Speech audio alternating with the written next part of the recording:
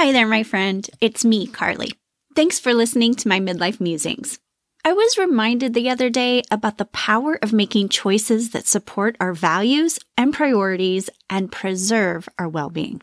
As women in midlife and beyond, it's common for us to suffer from a yes problem. Can you relate to any of this? You were taught to say yes to your parents and other adults because no was disrespectful. You were told to say yes to any extra credit in school so you can get ahead. You were advised to say yes at work when asked to do more because it will benefit you at review time. You were expected to say yes to marriage and kids and a career because you can do it all. You put everyone else ahead of yourself by saying yes to avoid feelings of letting others down or not being liked, or it's a habit you don't know how to break. The yes problem is fixable, my friend. It may take some deep work to eliminate every last bit of it, but you can do it.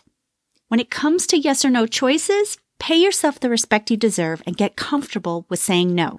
To live life how you want to live, prioritize what is most important to you, and have space to just be, saying no is a requirement. In other words, your well-being is reliant on that 2-letter word. I encourage you to land on a sentence or phrase that helps you say no. Then practice saying it to your reflection hundreds of times. Stand in the mirror, look at yourself, and say the sentence or phrase that you choose that feels comfortable to you to say no.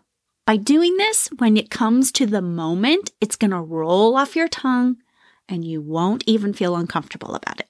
Maybe you think of the most common situations you encounter where it's hard to say no, and that's how you come up with your comfortable response. Here are a few of my favorite examples for you. These are ones that I use. Thanks for thinking of me, but my plate is as full as I like it. I'm not in a place to say yes to that ask. That doesn't align with my priorities at the moment, so no, I can't take that on. And for those times when you feel put on the spot, I can't give you an answer right now. I need to think about it. That one gives you separation from the moment, space to get your thoughts together and make the yes or no choice that is right for you, not the person making the ask. This is about moving through your discomfort with letting someone down and letting go of people-pleasing tendencies. In midlife and beyond, the number one person to please is you.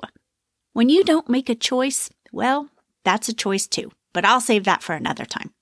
I'd love to know your thoughts about my midlife musings. Send me an email at carly@flipsideofmidlife.com and share away. Be well, my friend. I'll be back with another midlife musings in 2 weeks.